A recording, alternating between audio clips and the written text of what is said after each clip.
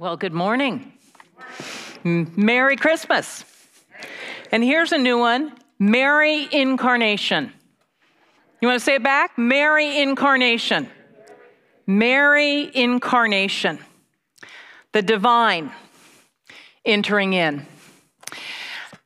I'm sharing a story that I shared with the ladies on Wednesday. It's about a Christmas, it was Christmas Eve, and a judge was in a happy, merry mood, and he asked the prisoner, what are you charged with? Doing my Christmas shopping early, replied the defendant. Well, that's not a crime, said the judge. How early were you doing your shopping? Before the stores open. We're going to look this morning as we celebrate this blessed time of year. We are going to look at Merry Incarnation, this mysterious truth that the hope of the gospel is based upon, that God came in the flesh. Hear God's word as it comes to us from the first chapter of the Gospel of John.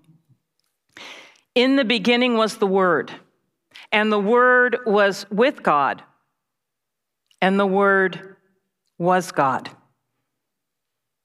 He was with God in the beginning, and through him all things were made. Without him, nothing has been made. What is being said here is that Jesus is God. The triune God, Father, Son, and Holy Spirit, that in the beginning was the Word was with God, and the Word was God. Jesus is God. And down to verse 14. The Word. Who is the Word? God. God became flesh and made his dwelling among us. We have seen his glory, the glory of the one and only Son, who came from the Father, full of grace and truth. God himself entering our brokenness. Would you bow in a word of prayer with me, please? Precious God, this is a mystery, and yet you reveal it to us. Give us eyes to see today, hearts to bow, wills to bow. God, that we might be amazed at who you are, what you've done. May it give us grace and peace, and may it give us a witness to this desperately needy world. Amen. This is what Christmas truly is.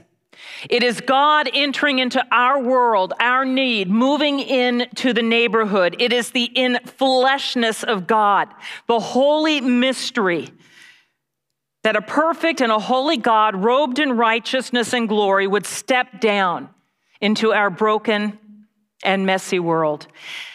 In Matthew's gospel, it is said this way: the virgin will be with child, and will give to him a son, and you shall give him the name Emmanuel, which means what? God with us. Emmanuel, God with us. This is the incarnation, that God entered in.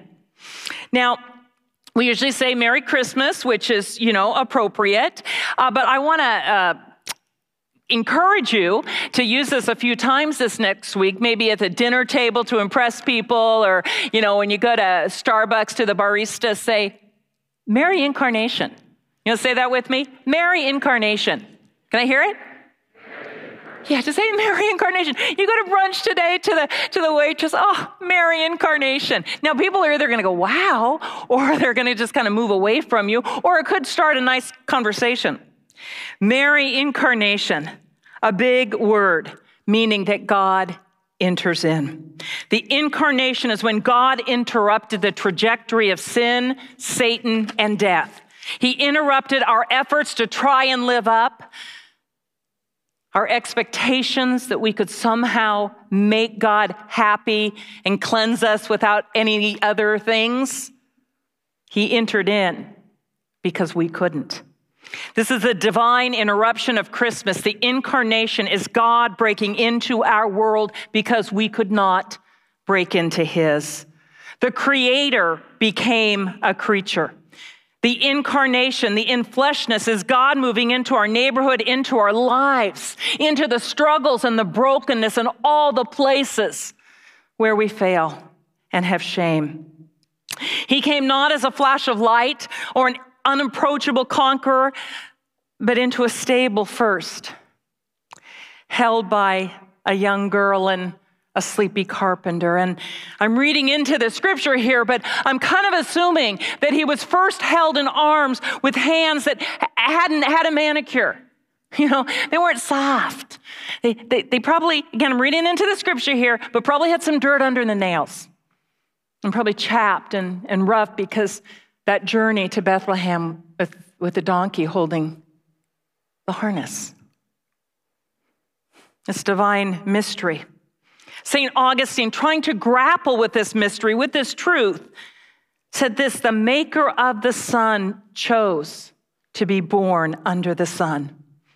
Charles Wesley, veiled in flesh, the Godhead see. Hail the incarnate deity, pleased as men with us to dwell. Jesus, our Emmanuel, God with us, God entering in. C.S. Lewis in the Chronicles of Narnia said this: in our world too, a stable once had something in it bigger than the whole world. The incarnation is the union of divine grace with our disgrace. And it is incredibly unique in all faiths. The Creator entering our world and becoming one of us. If you do a Google or a Wikipedia search, you will see that every religion throughout history is humanity's attempt to either reach God or to be God. Where Christianity, unique, the celebration of the incarnation, the whole basis, everything rests on the reality that God entered in. See, the trajectory was to head to Easter, Good Friday, his death, and then his resurrection. But if God didn't enter in, then Easter is a lie. And we are still in our transgressions, and we have no hope. We, above all, the Apostle Paul said, are fools. But the scripture proclaims it to be true. Because we couldn't live up, God himself, the Creator, showed up. He left his riches to remove our filthy rags and to clothe us in righteousness. It's not a simple story of putting a nativity set on the mantle. It's the powerful, miraculous, unique mystery that the God who made us came to be one of us, that we might know him. Mild he lays his glory by, born that man no more may die. For God so loved the world, you and me, that he gave his only Son, that whosoever believes in him shall not perish, because none of us are good enough, we need him, but have eternal life and life with him now. Arguably the most famous and well-respected musician today, U2 singer Bono. He's a Christian, and he says this of the incarnation. It was at a Christmas Eve service in Dublin that he grasped the truth that is at the very heart of the gospel message, at the very heart of the Christmas story, that in Jesus, God became one of us. And with tears streaming down his face, Bono said this: the idea that God would seek to explain himself is amazing enough. That this love of God would seek to explain itself by becoming a child born in poverty, in straw. A child, I just thought, wow, just the mere poetry of it. I saw the genius of picking a particular point in time and deciding to become an action or something concrete. It would have to happen. There must be in incarnation. Love must be made flesh.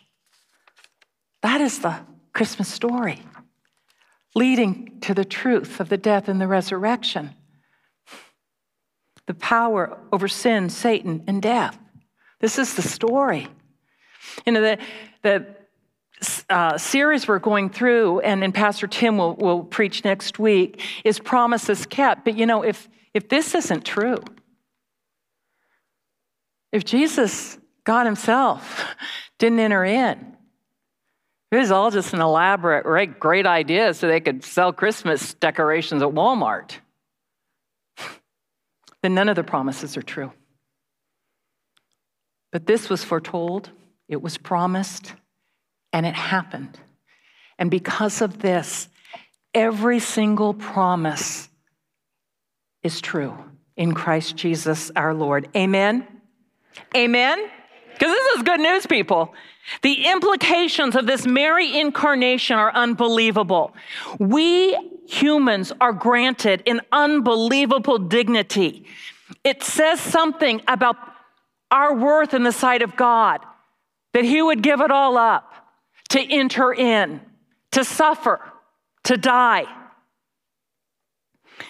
It is humbling.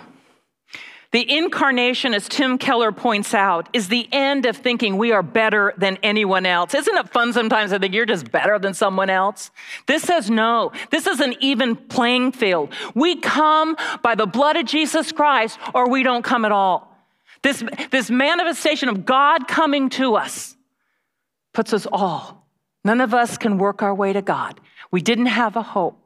The message of the incarnation is the humility that God brings us to as we humble ourselves before his throne, because none of us are worthy apart from his grace. Amen?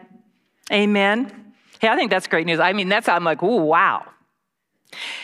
It means that we are not alone. He walks with us in our sorrows, our sin, our insecurities, our struggles, because he loves us and he lived with us and he rose again. His feet have touched this earth. He has walked more than a mile in our shoes. He fully understands. Father George Calco put it this way: Christ did not come to explain human suffering or to eliminate it. He came to fill human suffering with his presence. This is an implication of the incarnation, that he showed his love by entering in. It also has implications for our daily life, for our behaviors, for our attitudes. It is about our salvation through the blood of Jesus Christ. It is also calling his followers to, as Peter wrote, follow in his footsteps. Not because we have the strength to do so, because he empowers us with his Holy Spirit. The Apostle Paul, writing in Philippians, says to the church that has struggles. You know, they're not all getting along. Not everybody likes each other on Facebook and in the church in Philippi. But this is the word to the church at Philippi, and it is the word to us today. In your relationships with one another, have the very same mindset as Jesus Christ, who, being in the very nature God, did not consider equality with God something to be used to his own advantage. Rather, he made himself nothing by taking the very nature of a servant, being made in human likeness, and being found in appearance as a man. He humbled himself by becoming obedient to death, even death on a cross. What Paul is saying to the church in Philippi and to us today is that because of this incarnation of God coming to us, dying for us, he calls us to have the very same attitude, that we humble ourselves. And we fail so many times, which is why we continuously repent and continuously ask for the power of God to work in and through us. You know, God came into our broken, messy life and loved us. And he calls us as followers of Jesus Christ to break into the messy, broken lives of all those around us, no matter how well dressed they are, how well manicured their home is. Everybody needs the Lord. And in my experience, I don't know anybody, quite frankly, and, maybe you do, and we can talk about it later, but I don't know anybody who's been argued into the kingdom. I love apologetics. I think it's good to have that understanding, but, I have not seen anybody hunted in and, dragged in. But I have seen people living in a dark, desperate world, seeing a community of believers forgiven by the blood of Jesus Christ, filled with his Holy Spirit, having the attitude of Christ and sacrificially living and giving and dying to themselves. John the Baptist said, less of me and more of you, oh God.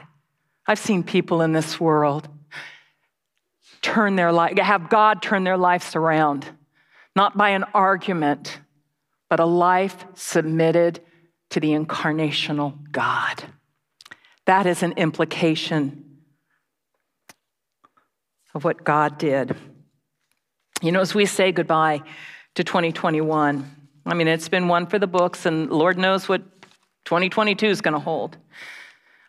I would encourage all of us to just bow before the throne of God and confess all the broken areas, all our failures. We've all had them. Take hold of this incarnational grace and then ask God to empower you to have the very same attitude of Christ, living like him and for him. In the book, The Trivialization of God, it's a story of surgeon Richard Seltzer. It's written that in spite of his best efforts, the surgeon had to cut a nerve in a young woman's cheek in order to get to a tumor. The result was that her mouth was permanently droopy and misshapen. Dr. Seltzer was uncertain as to how her husband would respond to the change. Therefore, he was encouraged when the young man came in and was warm and caring to his wife, even joking about her new cute look. But when he saw what happened next, Dr. Seltzer's encouragement turned to awe. The young husband bent down towards his wife and he twisted his lips to fit her crooked mouth. And he gently kissed her. See, that is the incarnation. That God, making himself nothing, twisted to fit our brokenness, that we might be redeemed and made new. And he calls us into a world where everybody we meet is drooping something, hurting, broken. And he calls us with that love of Christ to love them. This incarnation means that we are called to live by faith, humbled daily, minute by minute by faith, enabled by his power to die to ourselves, entering the brokenness of others, entering their messiness, and reflecting this love. I want to close with a story by Max Lucado. Max Lucado is an author and a pastor. And in An Angel Story, Max Lucado describes an imaginary conversation between God and Lucifer just before Jesus is born in Bethlehem, just before the incarnation. The king walked over and reached for the book. He turned it towards Lucifer and commanded, "Come, deceiver, read the name of the one who will call your bluff.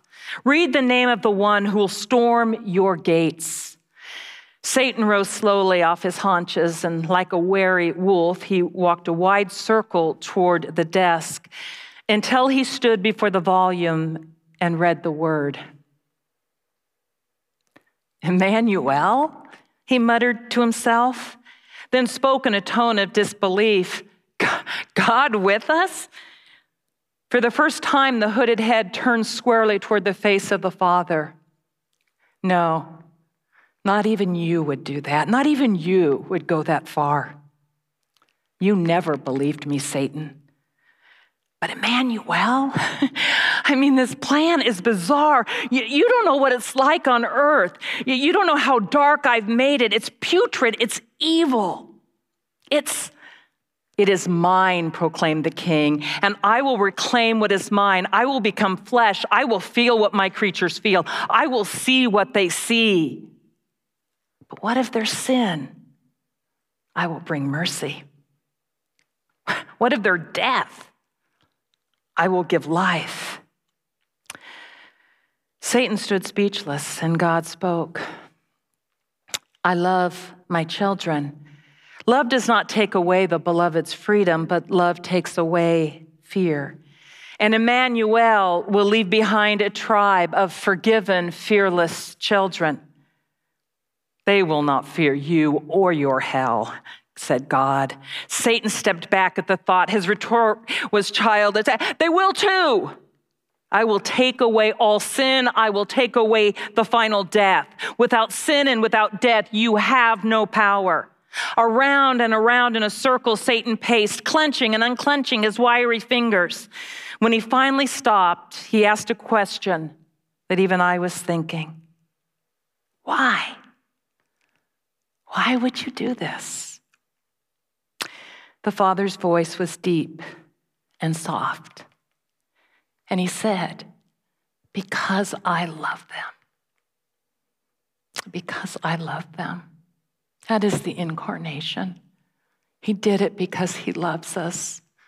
And maybe you are in a place of shame and darkness right now, and you are listening to the lies of the evil one. But there is a God who entered in. And because he entered in, because he lived a perfect, holy life, because he willingly suffered and died, and by his own power and holiness rose again, we can know that that love is for today. He loves you. He loves me. And he calls us to love this desperately hurting world.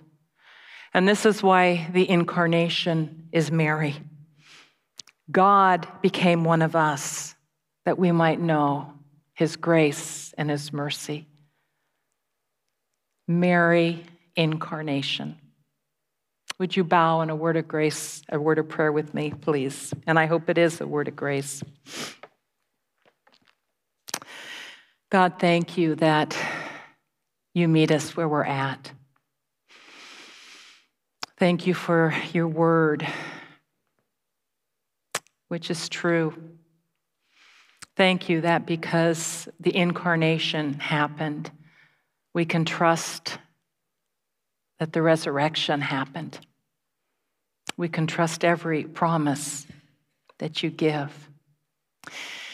Lord, I pray that your Holy Spirit would come in such a way that wherever we're just being overwhelmed with our brokenness, that we would be reminded that you love us and that you would empower us and help us to have your attitude.